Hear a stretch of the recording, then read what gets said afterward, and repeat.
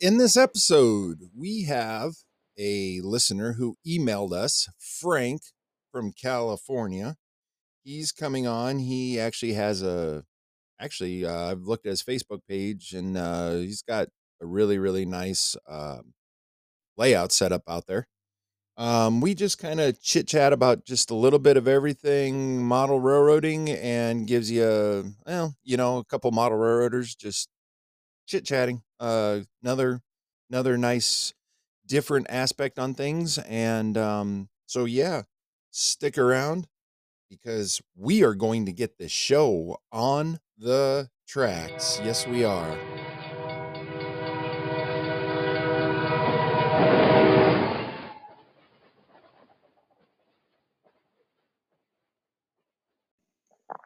Well, here we are, episode 39. Very excited about it. This is the second one of 2024. Glad you all are listening and still with us. We actually have a special episode here. We had Frank, who is from California. He emailed us several weeks back, and we've been in contact. And of course, with the holidays, it's sometimes difficult to get things connected together. But we have Frank with us, and he's here to help us work on the podcast. So, Frank, welcome. Well, thanks, Gary. Appreciate it. So, Frank, why don't you go ahead and tell us a little bit about yourself? Okay. My name's Frank Kenny. I live in a suburb of Los Angeles called Torrance. I've lived here most of my life. I've been, my parents, if they were around, would tell you I've been interested in trains the second I popped out of the womb. So it's been a long time. And I've been in the hobby pretty much since I was, since I think it was probably about 1972, 1973, something like that. And I got started actually at N-Scale. There was a hobby shop that was nearby our house then, and my mom asked the owner if he knew anybody who could help with trains, and I was introduced to still a good friend of mine, Chuck Short, and he's with Belmont Shore Model Railroad Club over here in the LA area. Mm-hmm. And really, the rest is history. But he introduced me into trains. I got involved a bit with Ben Davis back then on N-Track and all of that. Of course, I was just a kid, so I wasn't like a big mover and shaker in N-Track or anything like that. I was just around when it was happening. Sure. And then N-Scale, I had a layout. I built a layout when I was a teenager in the garage, then did life and moved around and all that sort of thing. I've been in this house since 98 and immediately started building the layout. So right now I have still an N-Scale layout. It's double deck. It's just under 500 square feet. It's a bedroom and a 2-car garage. Helix between the levels. Oh, sweet. And I model between Mojave and Fresno. I was doing modern until about 2019. A good friend of mine, Mike Stoner, said, I keep saying I'm going to backdate. And he sent me a little note and says, okay, you're officially backdating now. And in 2019, I just bit the bullet and sold off all the modern stuff and acquired what I have now, which is 1978. And that was the time when I spent a lot of time in Tehachapi and around LA and all of that, into trains. And sure. I was just a trainaholic. Right. I still am, I guess. And now I'm 1978, and I'm so glad that I made that switch. Thanks for the push, Mike. I'm just so glad that I made that switch because it's more of what I really like a lot more, sure. So, and that's the thing in this hobby, and that's why I press so hard to people, is it's your railroad. If model what you like, don't feel the pressure. And I'm not necessarily saying like you, but you wanted to backdate and and that kind of thing, but don't let anybody tell you, okay, well, you need a model modern, or you need a model pre-war, or whatever. Model what you like. Yeah. Modeling modern was kind of cool because as the manufacturers came out with newer stuff, and they got, oh, cool, I got to have that. I got to have that. Mhm. It wasn't always one of anything. It was like more like three or four of everything. Right? And yeah, and then and then I don't know. I think it was just a bit overwhelming thinking, oh crud, I gotta like sell everything and then rebuy everything, and it was just overwhelming. Sure. And thank God for friends in this hobby that they listen to what you're saying and they help you along the way and they give you encouragement. Mhm. Sometimes it can be tough love, sometimes not. You know what I mean? Now I'm trying to get Mike to backdate a little bit too, but that's another story, another day. But yeah, it was a challenging question, and the railroad was all labeled and built for modern, you know, BNSF, UP, and Oh, everything. okay. But I had to go through and literally change everything to SP and Santa Fe. And for both Mike and I, Santa Fe is our favorite. So we're heavy on that. Sure. And yeah, so honestly, it wasn't as overwhelming as it appeared to be. So, like you said, if it's something you want to do it because it's going to nag you forever. There's a part of my railroad that was always nagging me forever too. It's literally 32 feet of the railroad, Mhm. and I kept telling same Mike, kept saying, this is annoying, this annoying, this annoying, and one day or one time he was out here. He lives in Arizona. He was out here and he's like, all right, well, what else do you want to do? We finished a few projects. I said, well, this is really annoying me, but we only have one day, so I don't think we'll have enough time. He says, oh, hell with that. Let's get started. And we tore out 32 feet of railroad, Oh, everything, wow. and quickly rebuilt the structure Mhm. back. And then, he had to leave the next morning. And I just finished the track work and the wiring and everything else. And I built what I wanted. And I'm so happy that I did. It's just a daunting project and it seems overwhelming. But at the end of the day, I was very happy that I had done that change. And Sure. thank goodness for Mike to help me do it. So, in your opinion on this, do you think it's harder to build a railroad from the beginning? Like building like we are, and I'm not talking and not cutting down, but I'm not talking like, your 4x8, but like we are like I'm building around the walls and stuff like that. And I've seen pictures of yours on Facebook. Do you think it's easier to build from the very beginning or to tear out and rebuild a section? I don't know if those really even, if that would even be a choice. You know what I mean? Right. When you're building, I think a lot of people get stuck in what do I build, Hmm. how do I build, where do I build, what's involved. Just start drawing track plans. I remember when I was a kid sitting in school and I had just tons of track plans I drew Sure. sitting at my desk. I wasn't even listening to what was going on in the class. It Right. was track plan heaven. You know what I mean? I still have those somewhere here. It's like all these track plans, which were just nothing but spaghetti. But the point is, I was thinking about it, Uh-huh. and then you just get a plan, start building. You know what? I Since I made that switch in 2019, any part of my railroad is up for grabs in terms of changing it out. Sure. I you may have seen on Instagram or Facebook where I was adding scenery to a particular area, and I put in these hills, Yep. but then it comes around a corner right in between Mojave and Tehachapi, and it comes around a corner at the end of an aisle. And I always have loved watching the train go up and down. That's on a grade, Mhm. go up and down around the corner there, and it was awesome. And so when I built these hills, I was like, well, that's going to block the train. I'm not going to be able to see that view anymore. So the very next day after I built the hills, I tore the hills out and made everything flat, and not flat. I mean, it's desert, but it's Right. not like flat, Rolling flat. But hills, there's not no hills to huge. block the trains. Yeah. Now I can still have that view, and now I have scenery around it. And during the holidays here, I've been finishing up that scenery and working on all of that. It's just if you don't like something, change it. exactly. It's simple to change, especially scenery. Hmm. Track work's a little more difficult, especially when you get turnouts and turnout controls and things like that in. But scenery, that's easy. That's always up for grabs. Oh yeah. So, I have a oh, go ahead. Go ahead. I have an area where I do have Tehachapi Loop here, but I have an area that's like a whole aisle's worth where there's a backdrop there and Hmm. trying to maybe 20-foot backdrop in length.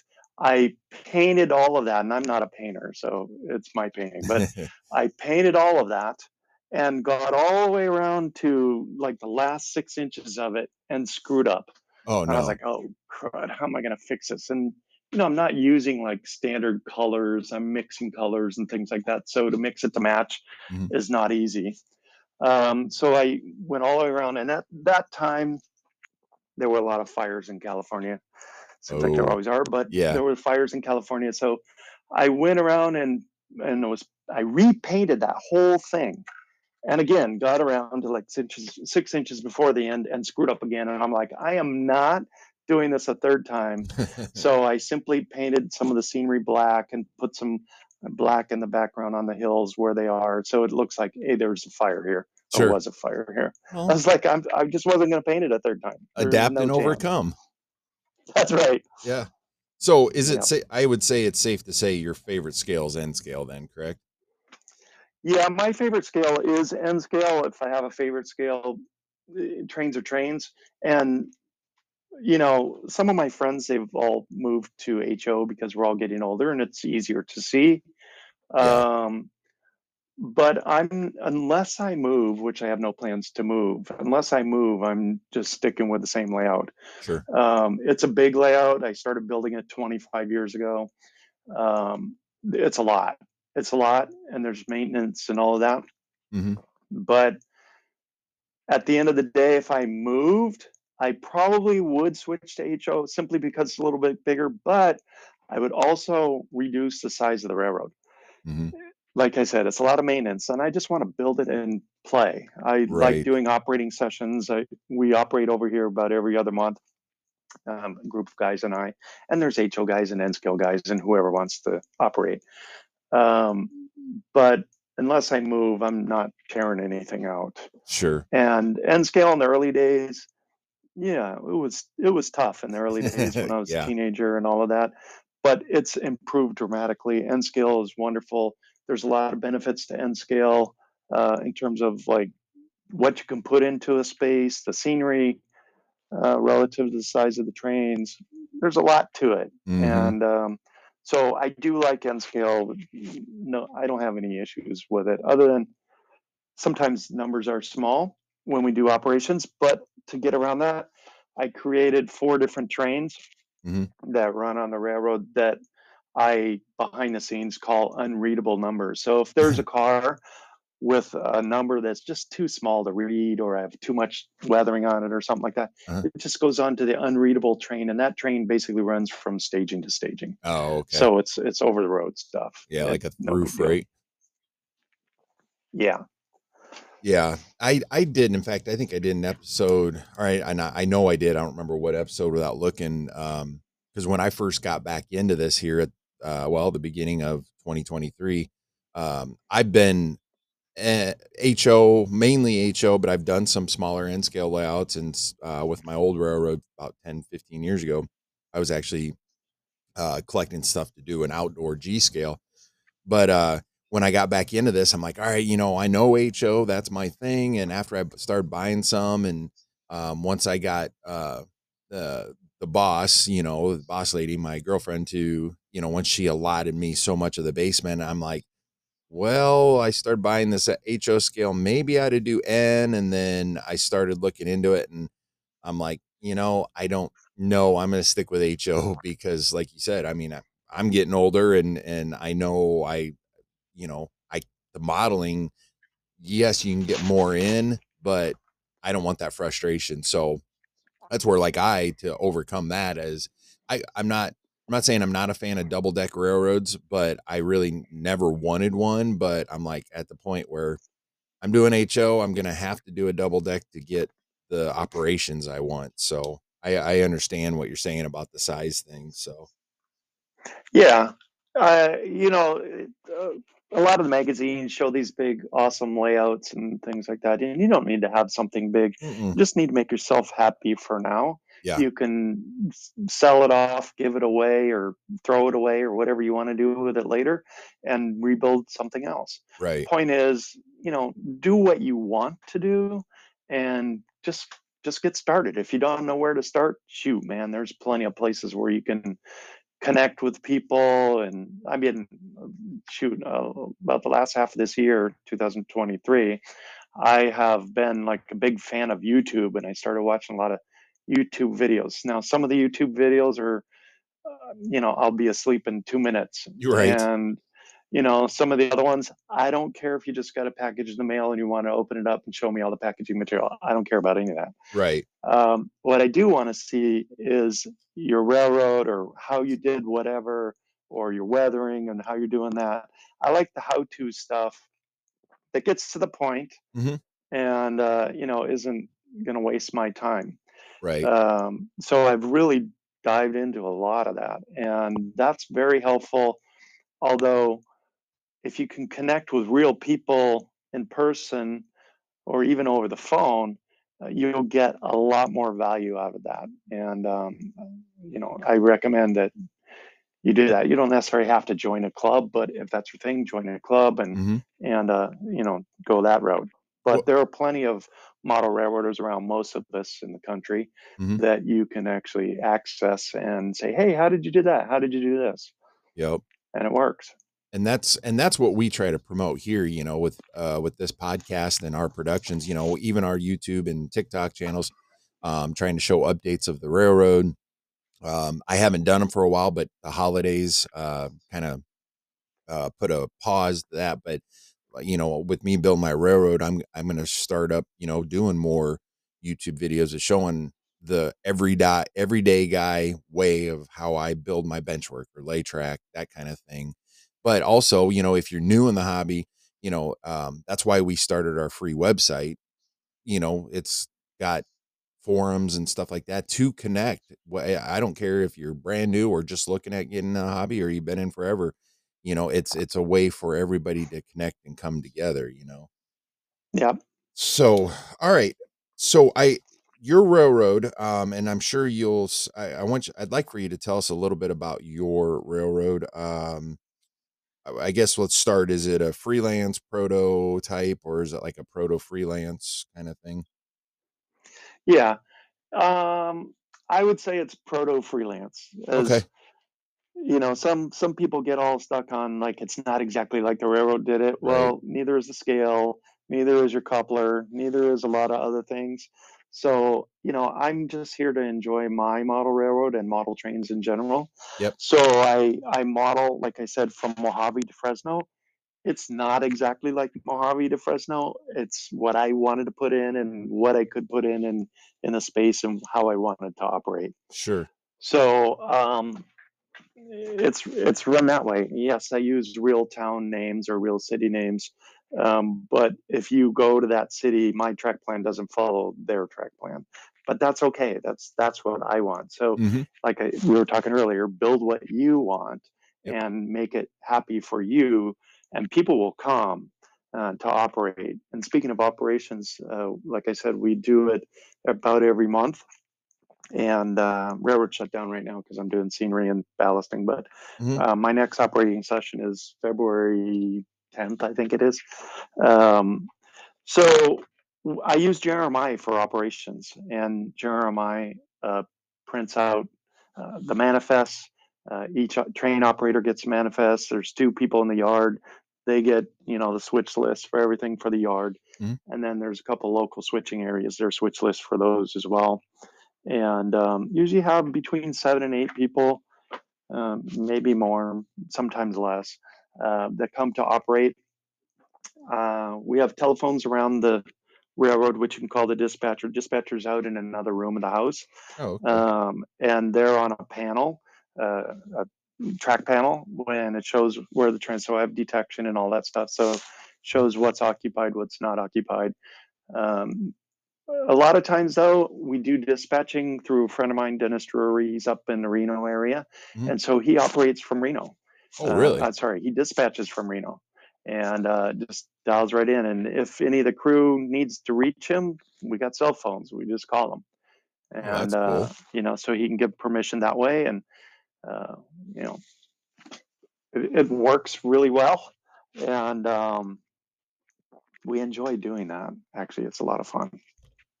Wow, that's actually that you said that's interesting because I know you and I've talked about a little bit before we started recording this, but and we'll probably talk about this a little bit after in the second half. But um, Operation Beyond the Basement, like virtual operation, I never thought about that. Having somebody else somewhere else to do the dispatching, or you know what I mean. That's actually a cool concept that could be added to, in a sense, the virtual interchange. Yeah, it's great. And he pulls up my Jeremiah panel on his computer, and he just simply, instructs train crews from there. Wow. And he can see all the train activity on his screens up and where you can be anywhere in the world. It's all internet, right? Right. And he can see everything, and he throws the turnouts. He does all of that. We're in the process of it's been a long process, but trying to get signaling on, Uh-huh. and uh, choosing a signal is difficult. I'm using Digitrax for that, but choosing the signals has been a challenge. Sure. Sure. Well, I tell you what, I'm probably going to be bugging you a lot because I'm Digitrax as well, and I may, I don't know yet. I know I'm going to. Uh, I decided instead of doing manual throw for my turnouts switches, I'm actually going to the tortoise switch machines, and I'm thinking about hooking those up through Digitrax. So I'm probably going to be bugging you for some guidance on that. You're going to rely on my memory from like 10 years ago.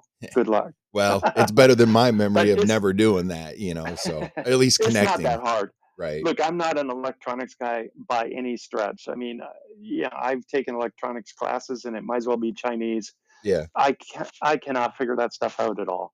So if you're a listener and you're like, I don't know anything about electronics, don't worry, you can do it. Just follow the instructions, do it, one by one wire by one wire. Test as you go. Don't Yep. wire everything up and then go, oh no, it doesn't work. You'll never find where it doesn't work.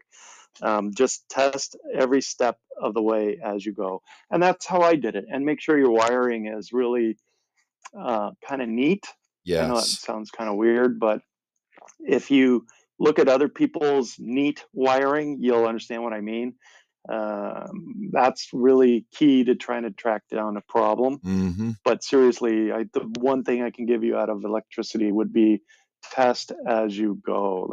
That's gold right there. Oh, Um, absolutely. yeah. So wiring all that up, detectors and everything to control the turnouts and all this sort of thing. It's pretty straightforward. I mean, once you do one, you're like, oh, this is easy. It's just Right. time consuming or boring. And it's getting that initial one done, is what it is. And Yeah, then once there's you the do that, fear of like, oh no. yeah. But I mean, I'm good at wiring, and I know we talked about this in one of our few first episodes, wiring, but you touched on a point there that's very, very valid. Whether you're doing bus wiring or you're just doing direct, what I call direct wiring, where you're going straight from the power pack to the tracks, whatever, any kind of wiring, I could not agree anymore. Keep it clean, keep it organized, keep them labeled. Like I use those paper address labels, those little ones you can type somebody's name out and put it on an envelope. I'll print off a whole bunch of those for like my bus A, bus B, and then my auxiliary power A, auxiliary power B. And I've got those under my layout all the way around to where, even though I know, but what if somebody wants to come over and help me work on the railroad? Well, how are they going to know so it's very, you touched on that. Yes. Organize and um, test as you go. Absolutely. Yeah, the second best tip would be along the lines of what you just said. Keep a record of what you did. Yes. It doesn't have to be, real elaborate, but just keep a record of what you did. And the third thing would be to, yeah, put labels on stuff down below. I did put labels on things, but I didn't put labels on things I wouldn't need labels on. Hmm. And then when there's a problem, it's like, damn, I wish I'd have put a label on that. Right. And then I go back when I have a problem, I go back and, start putting labels on where I'm addressing the issue. I'm Sure. not going back and labeling everything, but Right. as something comes up, then it just makes things a lot easier. It's still a little bit daunting, trying to fix an electrical problem because it's not standing there waving its arms at you. Hmm. And Mr. Joe Blow electrician would probably say, yes, it does, but I've not seen them waving my arms at me yet. But Right. yeah, so just do it neat. Keep track of what you did. In other words, create a little manual or document and label it. That's some good, definitely some good advice. And in fact, one piece of that I need to actually still do while I'm still fairly or not done with my bottom layer yet is I need to sit down and draw up actual schematic of mine. I haven't done that yet because when I build my track work, I kind of come up with an idea and I look at other drawings to get ideas for places, but I'm one of those that it just doesn't click for me to go from drawing to board, Yeah, and for me, it's just easier. Okay, lay this out. Okay, is this, drawing curves and stuff? I still use the ruler, that kind of thing to get, your radius, but yeah, I need to come up with a schematic not only for the track plan but for the wiring because yeah, I know someday it's going to come back to bite me if I don't. So, yeah. And another thing you might want to do is make some notes. Like, you might have a 40-foot wire, right? And it mhm, winds through underneath the railroad somewhere. Maybe make a note. Hey, I wound this around under this part of the layout and it comes out over here and all that sort of thing. So you don't sure, have to track everything down. But labeling as you go. I got a pad. I don't know where I found it years ago. It's like a pad. It's an electrician's pad. mhm, It's a little pad and it has little stickies on it, little sticky numbers and letters. And they're about, I don't know, maybe quarter-inch by quarter-inch. And so when you do like, you number a wire, let's say, mhm, and you just put those little stickies on that wire, and you can do it in several places. So you always have that number flowing through all along the way to the sure, end, from the beginning to the end. That's really helpful. And it's an electrician's labeling pad, or I mhm, don't know what you call it, but you probably get that at an electronic store. Really easy to use, obviously. right, Jumping back to what you said about double decks. Um, you said, you're not the biggest fan of double deck. I'm not the biggest fan of double deck either. And I have a Helix, and I'd prefer not to have a Helix, right, but you got to do what you got to do. yep, Sometimes you just have to make exceptions to that. And the reason I wanted a double deck railroad is because, I wanted people to come over and operate the layout. And I realized that some people just love to run long trains with no switching, and other people love switching. mhm, So what I did is I put all the switching on the lower level and the not so much switching on the upper level, sure, so that you have longer runs on the upper level through the mountains, basically. So I have the mountains up on the upper level. The valley, Central Valley of California from Bakersfield to Fresno is on the lower level. mhm, There is switching on the upper level, but it's a lot of scenery up there versus down below where it's a lot of industry and all of that. So right, I get the best of both in the space that I have. And so if somebody's like, look, I don't want to do switching, I just want to run trains, you can run on the upper and lower level all together. mhm, But I can give you a train that just runs and you can watch your train wind around through the mountains and then through the valley. But if you like switching, then great. I've got certain areas on the railroad that is just switching, or I have specific trains that are only switching. And I can give you one of those, you know what I mean? And sure, then I have trains that are real difficult to operate, and I have trains that are real easy to operate. mhm, So if you're, intimidated and you this is your first op session and you're scared to death that you're going to ruin it or something like that, I give you an easy train and you can just go play and have fun, as long as you want. Sure. So you got to think of in the future, not only for yourself, build what you want, right? Hmm. But think of if you want people to come over, what do they want? What are Right. you going to build for them to come and want to come here? If you want to have a guy who wants to do switching and you create the Northeast Corridor, they're not going to be real excited about running a bunch of passenger trains back and forth on the Northeast Corridor, Right. and vice versa. Yep.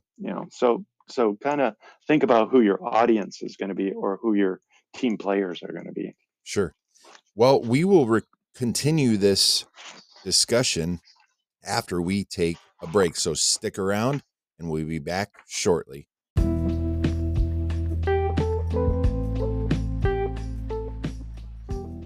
Join the model railroad revolution. Go on over to patreon.com/model railroad talk and become a premium supporter. By becoming a premium supporter, you get added benefits such as an exclusive private Facebook group, live videos while we record, access to the latest episode before anyone else, and more. Your support helps us continue to grow and support the model railroad revolution. Go on over to patreon.com, that's patreon.com/model railroad talk to become a premium member today. If you like our podcast, check out our videos on YouTube and TikTok. We have a variety of videos for you to enjoy along with live videos as well. Head on over to YouTube or TikTok and find us under Model Railroad Talk today.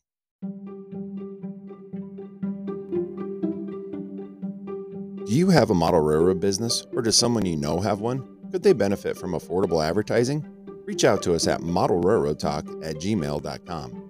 We have very affordable plans for those wanting to tell the model railroad community about their products. With over 15,000 impressions and over 1,500 listens a month on our podcast, you can easily get your name out there.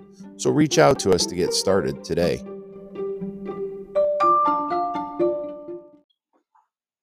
We are back. We have Frank here from California, a listener, and we're just kind of chit-chatting about trains and what he's building and all that stuff. So we're going to go ahead and continue on with this.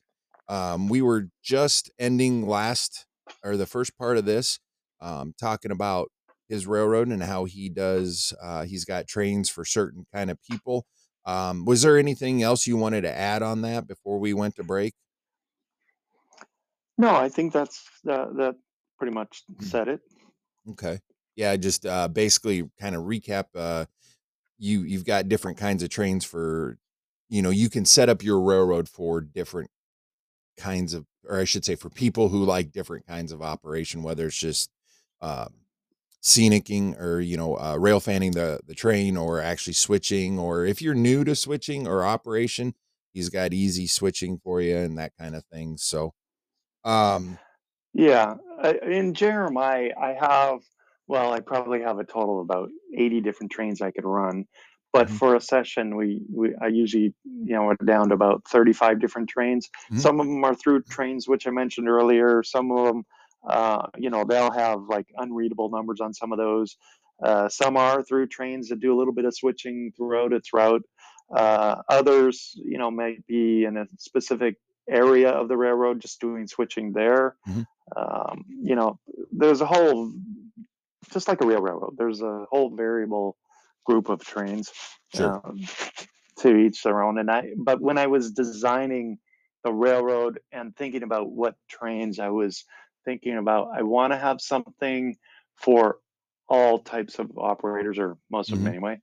We're not running a cellar or anything like that, but I wanted to have some flexibility for people to be able to come over and feel like you know, they could run here. Right. That's my big thing. Is I just want to have a railroad that people enjoy coming to.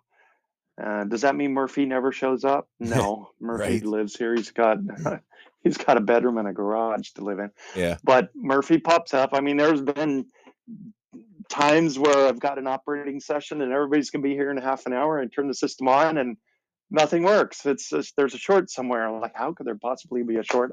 I was just, it was Hmm. just on last night or whatever. It's the weirdest thing. There was a time when, and we joke about it to this day. This probably goes back about 8 or 10 years. Um, Nothing was working, and everybody's on their way here. Literally, it was 15 minutes before people are supposed to arrive, and I just was like, well, I guess we're going to go see the real trains this time. We're not going to operate here. So I shut the system down. A few people showed up, told them what happened, and they're like, well, let's just go see if we can fix it. Turn the system on, works fine. It's Yeah. like, okay, whatever. So, there's Murphy's always going to be around. If you have a railroad or you're planning a railroad or want to plan one, don't worry. You're going to have Murphy show up. It's just a given. So be ready, and you can have a contingency plan. And all of your friends are all model railroaders. It all happens to them. They all get it. They all go through the same thing. Some people I see when, poop hits the fan on their railroad, they're literally throwing stuff across the room or angry with themselves or everybody else. That's not the way to do it. We all have those things. Right. Like, if the railroad decides it's going to take a dump and it just isn't going to work halfway through the session or even in the beginning, then it does. Yep. Move on. Your friends are happy to help you try and figure it out. You just have to calm down and figure it out. And if you can't, that's fine. Then you know shoot the bull or go sit Hmm. outside and enjoy camaraderie. And it's funny Talk you about what everybody's doing. Yeah. right. It's funny you bring that up because I actually had an instant here a couple weeks or last week or over Christmas. I'm getting the railroad set up before the week before Christmas, and mind you, mine has yes, it's got a continuous loop, which I have. It's set up to where I can run a train around right now. So if somebody wants to come over and rail fan, but it's also I have that continuous loop built in for operation as well. But I was getting everything set up, getting, okay, I got some new locomotives, trying to get them broke in, and I have them running around, tied, consisted together, pulling cars and everything. I'm doing other things at my bench work, and I mean these are just running around in circle. I can't even tell you. They probably ran around for half hour, 40 minutes. Shut her down. Didn't do anything. Literally parked it in the yard, the train in the yard. Didn't do anything. Come home the next day, turn it on, and go to run it around. And after about 3 laps, yes, locomotive kept at one spot, kept popping wheels off on one of the trucks. And I'm like, it just ran for like 50 laps in a row last night. Not a problem. And, but there again, like you said, Murphy's Law, things happen, and while, yes, it was frustrating, it ended up being, I can't even tell you because I shut it off and next day I come back and it was fine. So I really don't know if maybe the temperature changed and track flexed or something, um, but yeah, your point, you're right on point there. If you're new or coming into this hobby, you're going to have that. No matter how in your mind perfect that you or in your ability to perfectly you can lay track or install a decoder or do scenery, something at some point is always going to come up. And this hobby is not for the, I don't want to say weak of heart, but if you're not able to adapt and overcome, you're probably, I hate to say it, but you're not probably going to enjoy this hobby. It's one of those hobbies that you've got to be able to, okay, here's a problem. How can I overcome this? Yeah. There's always going to be things. You mentioned expansion. I there's been a few times where we come to operate the railroad or I go to do something and there's a short. I'm like, how could there be a short? There's not even a train on that track. Hmm. And my railroad's all divided up for detection. So yeah, it's relatively easy to go figure something out. So when I have that happen now, my lesson is that, and I use Atlas turnouts, and it could probably be any manufacturer turnouts, but there's the Atlas turnouts sometimes are the rail is a bit loose or something, and when there's an expansion on the rail, it may push that. So where the gap is Hmm. built into the turnout for the frog, that may be touching. Oh, okay. And there could be no train on my railroad or that section of railroad, but there's a short. Hmm. So now when that happens, the first thing I go look at and make sure there's no issues with the turnouts and the gaps being closed. And where I've cut gaps, I've put in styrene, but I haven't done that on the turnouts. I shouldn't have to. Right. But there's other things that happen, and like I mentioned, detection. All my cars have resistors on them, so we can see it in the computer. Hmm. And maybe I didn't put a resistor on properly, and now it's just deciding it wants to start a short.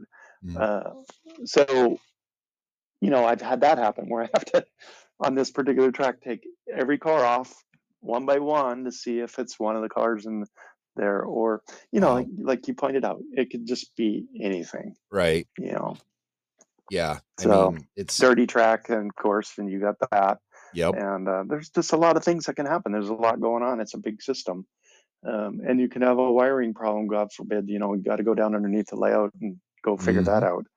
Um, so. But all in all, at the end of the day, as they say, model railroading is fun, and I do thoroughly enjoy it. Um, and even with its hangups and all of that sort of thing, you just keep moving along, keep plugging away, have Yep. a goal, keep going. Exactly. Well, and on the electrical side too, and when I say this isn't meant to scare anybody that's either coming into the hobby or thinking of switching from DC over to DCC, but a lot of these manufacturers, they try to make it, and Digitrax, NCE, Bachmann, they all do it. Well, come over to the DCC side, and your trains are going to run better, and this and that, and it's going to be, yes. So yes, when you go to DCC, you're going to get a lot more options and everything. But what I try to tell people when they ask me about it is, it's not going to fix if you're having an issue with a locomotive or a track on DC. It's not going to fix that.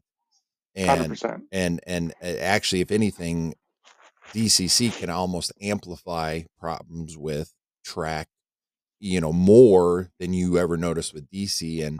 And but if you, there again, adapt and overcome, that's one of them, Murphy's Law things that, what, if you might be able to switch over and not have any problems, but then down the road, you're going to have issues at some point, and you're just going to have to learn to figure out. So, that's with us talking, DCC. I like to always, I guess, reiterate that to people, is not to scare them away, but realize that going to DCC, it's not like a huge undertaking or anything, but it does require a little bit more um, attention to keep it running and running properly. So, like you said, enjoy the hobby, rather than getting frustrated and, "Well, I'm putting this thing away."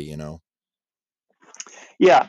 And I don't know if I would agree that it needs more attention. It's just a different control system. That's it. And it actually is much better than regular DCC, especially when you're doing operating sessions. Oh But, yeah. an analogy would be, you have a light bulb that flickers. Okay, maybe it's going out or something like that. You take it out of the socket and put it into another light socket, and it still flickers, right? It's Mhm. not going to not flicker. Right. It's the light bulb that's the problem. It's not the socket. So,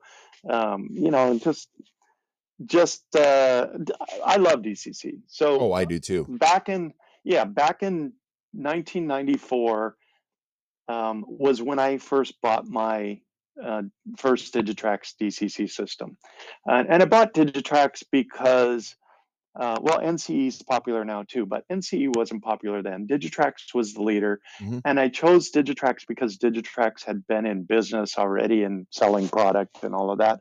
And they had support and all that sort of thing. And they still do. So a DCC system is not something you go, oh, next year I'm going to get a XYZ system. Right. You just don't switch systems. You get a system and you use it. Hmm. They all have their quirks, they all have their issues. Usually, if there's an issue, it's not necessarily the DCC system, it's your railroad. Yeah. And just like everybody's different, every railroad's just as different. There's as many versions of a railroad as there are many versions of people.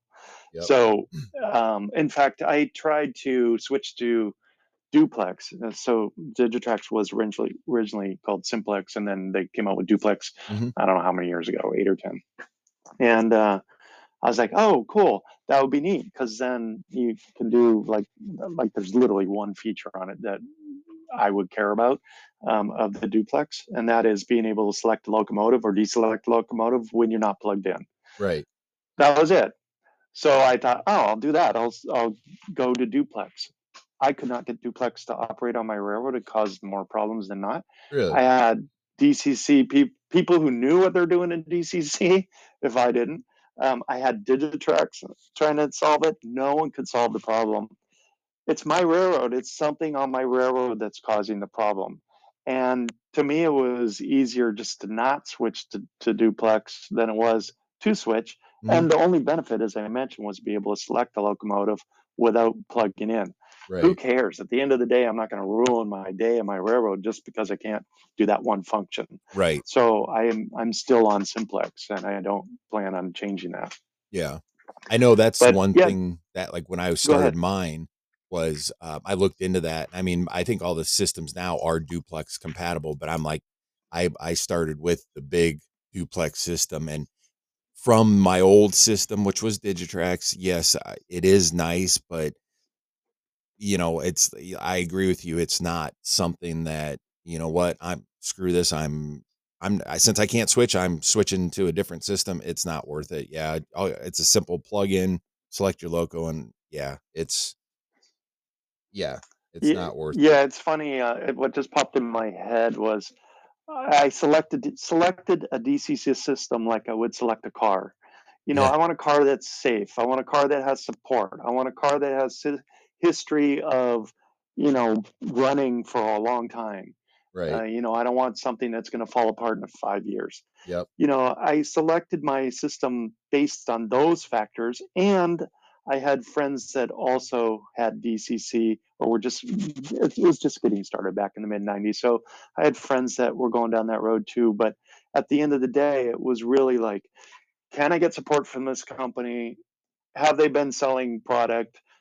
Is there good reviews? You're always going to have bad reviews. Oh yeah. So, Yeah. who cares? But is there generally overall good reviews?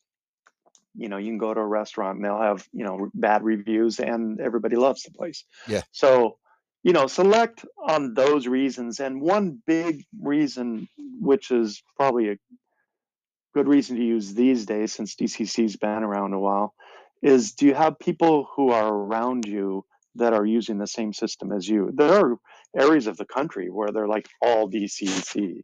I'm sorry, all Digitrax, or areas that are all NCE, or areas that Right. are all XYZ, whatever system. You know what I mean?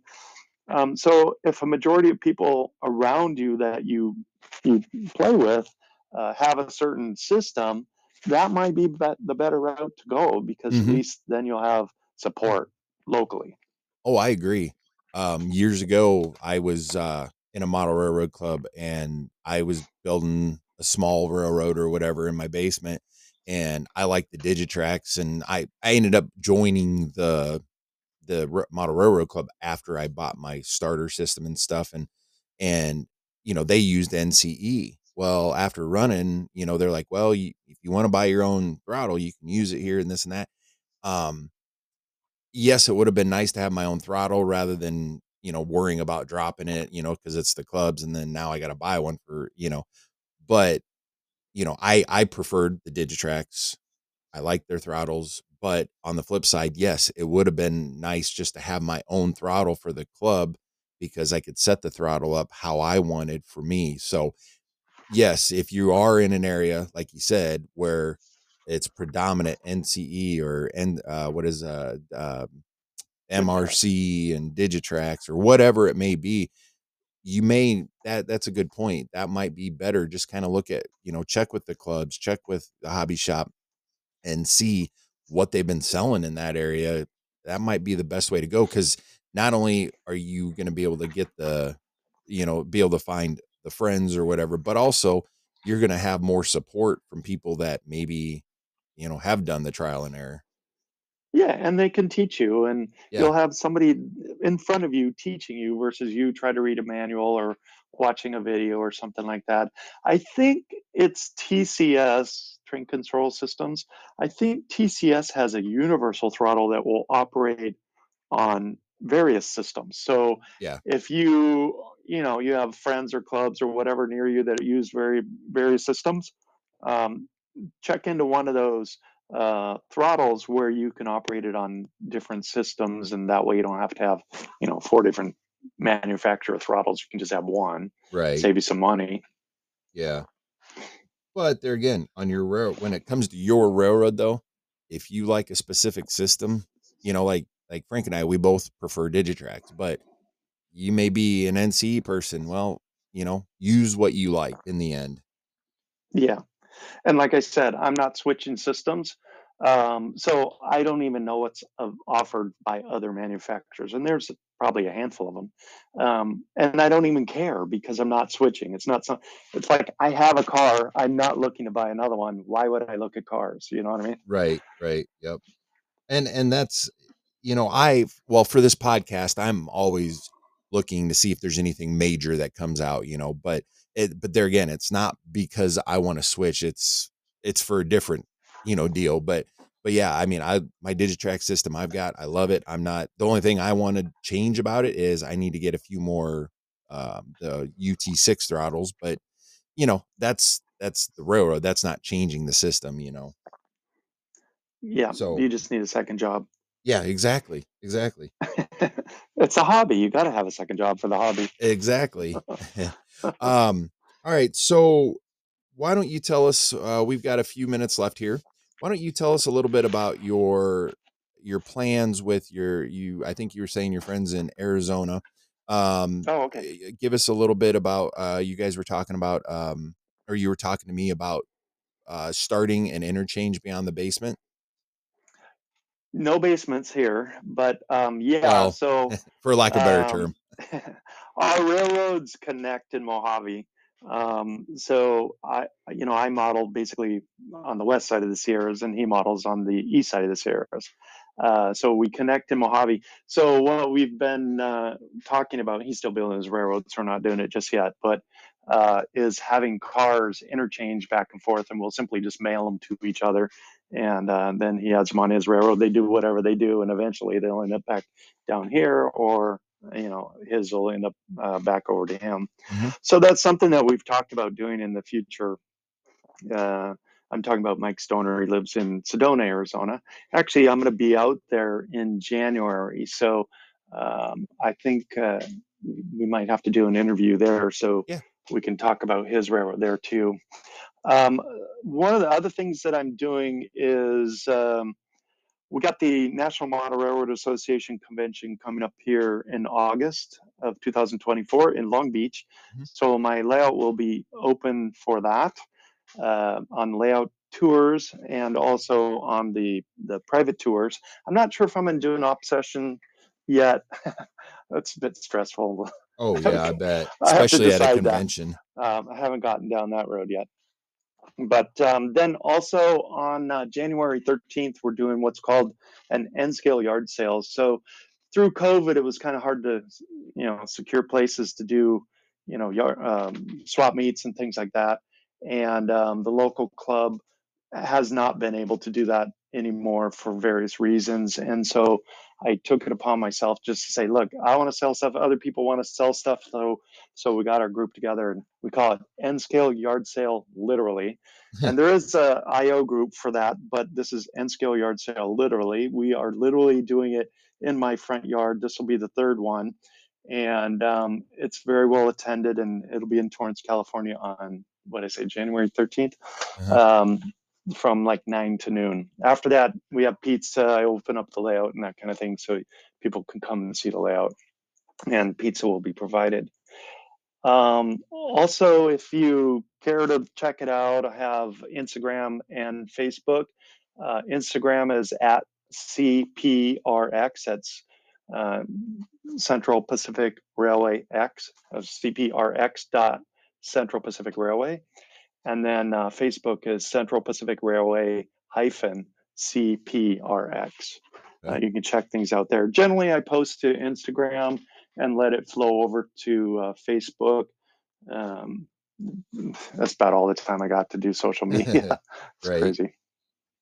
So they can they reach out to you through those your railroad sites, I assume they can reach out to you if someone was interested in like your uh, uh, yard sale or getting more Yeah, information about the NMRA convention.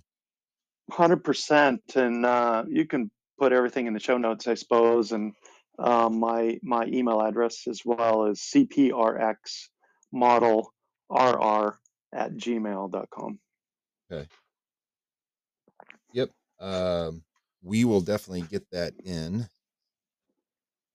Sorry, I'm writing some stuff down just so I can remember. All right. So, I'll give it to you. oh, I know you will. uh, Anything else you'd like to add before we close this out? Is there anything else that you have a question about? I can't think of anything off my top of my head. I guess just bottom line is just just do it. Just make yourself happy. Create some time space for you. Oh, through COVID, first of all, I'm a real estate agent Mhm. and I'm always busy. And through COVID, 2020, 2021, 22, it was unbelievably busy. And so what I had to do was revise my whole work schedule because I could work 24/7, right? Mhm. Especially during that time, it Oh, was I bet. insane. So I revised my schedule. So I have train time for me. I can do it if I want, but I have train time. I don't start work on Saturday and Sunday until 1 o'clock. Before that's all my time or train time or whatever I want to Mhm. do. And then I also had to build in at least 1 hour in the evening of every evening. This is all on my calendar, right? Mhm. um, so that I would at least get something done, even in an hour. Like, oh, I can't ballast the whole yard in an hour. Who cares? Ballast the track. You know Right. what I mean?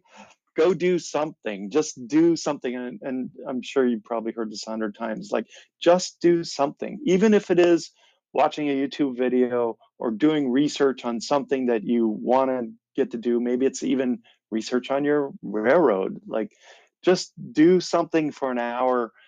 It takes a couple of weeks or so to get into the habit of doing these things.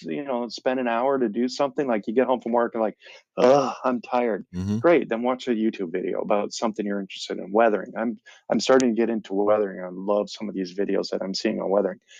Um, but just do something. Yep. That's it.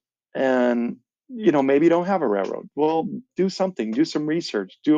Plan something, and don't have to go. Oh, in 2024, I'm going to do this big grandiose thing. Just go. What am I going to do between now and March 31st? Mhm. All right. What am I going to do this month? What can I do this week? What can I do this weekend? What I Right. mean? Just plan, even if it's an hour a day, just do something. Over time, you'll realize like how much that worked for you. You got a lot done, and way more than you would have sitting around pondering like, I'd only have an hour, Yep. something like that. Well, and last episode, that's I brought that up too. Is it doesn't matter if you're an armchair modeler or you're an active modeler, whatever, or what. It doesn't matter what skill set.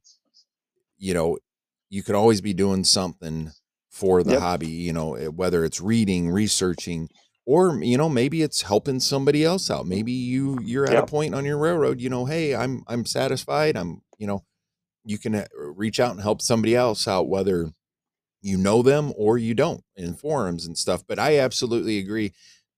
Always, you can always be doing something for the railroad or your railroad or the hobby, whether it's helping advance the hobby, like the model railroad revolution we talk about here, or, Yep. to help build your railroad and move forward. And I'm one of those. I always like to be learning something. So that's Yep. very, very good. I'm glad you brought that up and reiterate it to hear it from somebody else. So the listeners don't think I'm just full of, crap. you know. Well, you brought up a good point. Go help someone else. So my friend Mike Stoner in Arizona, we go back and forth to each other's houses. Like, Mhm. I'm going out there in January. I'll be there for a whole week, and we're doing some operating session with a bunch of other guys that are coming in from around the country, but then I'll be there for the rest of the week. And so Mike and I are just going to bang a bunch of stuff out on his railroad. When he comes here, I mentioned earlier, we tore out 32 feet of railroad. He's helped me on so much stuff with my railroad. Right. He's actually a totally master at building turnouts. And so I had a bunch of curved turnouts that he hand built for me. They were all, I used Pico because at that time Pico was the only one that had curved. So he came and he rebuilt all of those by hand. He's, when you have good buddies in this hobby, you can get a lot done and you have a lot more fun doing it. And a lot of times, speaking of things, is when I'm working on the railroad, even when I'm by myself, I just turn on a podcast and listen to podcasts in the background. Yeah. It's so informative and helpful, and it's just, you feel like you're part of a community. You really do. Yeah, it's and you talk to people outside the hobby and you say you're part of the world's greatest hobby, and they look at you like, well, no, if you really sit down and if you were to break it down, this really is, because of not only the hobby itself, but the fellowship and the people in the hobby. Yeah, and a lot of people won't get started because they're like, well, I don't have a saw. I don't know how to do bench work. I don't know how to lay the track. I don't know how to do whatever. That's why you want to reach out to people around you and have, buddies that you can go, oh, I got a saw, I'll bring it over and we'll do whatever. Right. Or I can lay track. I love doing ballasting. And everybody I hear and talk to, they're like, oh, they hate ballasting. I don't know why, because for me, ballasting is it's just very peaceful. It's an art, really. And I'm not an artist by any stretch. But doing ballasting is calm and relaxing. I don't have to worry about like, oh gosh, this is going to short. I don't know where this wire goes or that wire goes. Right. And if I don't like my ballasting, I just rip it up. Yep. And just start over. Exactly. It's easier. But ballasting, I love. Yep. So, well, that is it for another episode, folks. And we thank you for listening. And remember, you can always check us out at modelrailroadtalk.com. You can reach out to us at email at modelrailroadtalk@gmail.com. Yeah, it was great to have Frank on. We're probably going to have him on again for sure. Great information here. This is what this podcast is all about, is helping, learning. And, if you're like me, you can learn a lot from listening to somebody else talk or even a couple different people talk. So we really hope that you can gain from this. And even if it's just to pass time, So if you like what we're doing here, reach out to us at patreon.com/model railroad talk. You can become a premium supporter there. And, we really, really appreciate everything you guys do, your support and all that good stuff. So, thank you, thank you, thank you. And until next time, keep your train on the tracks.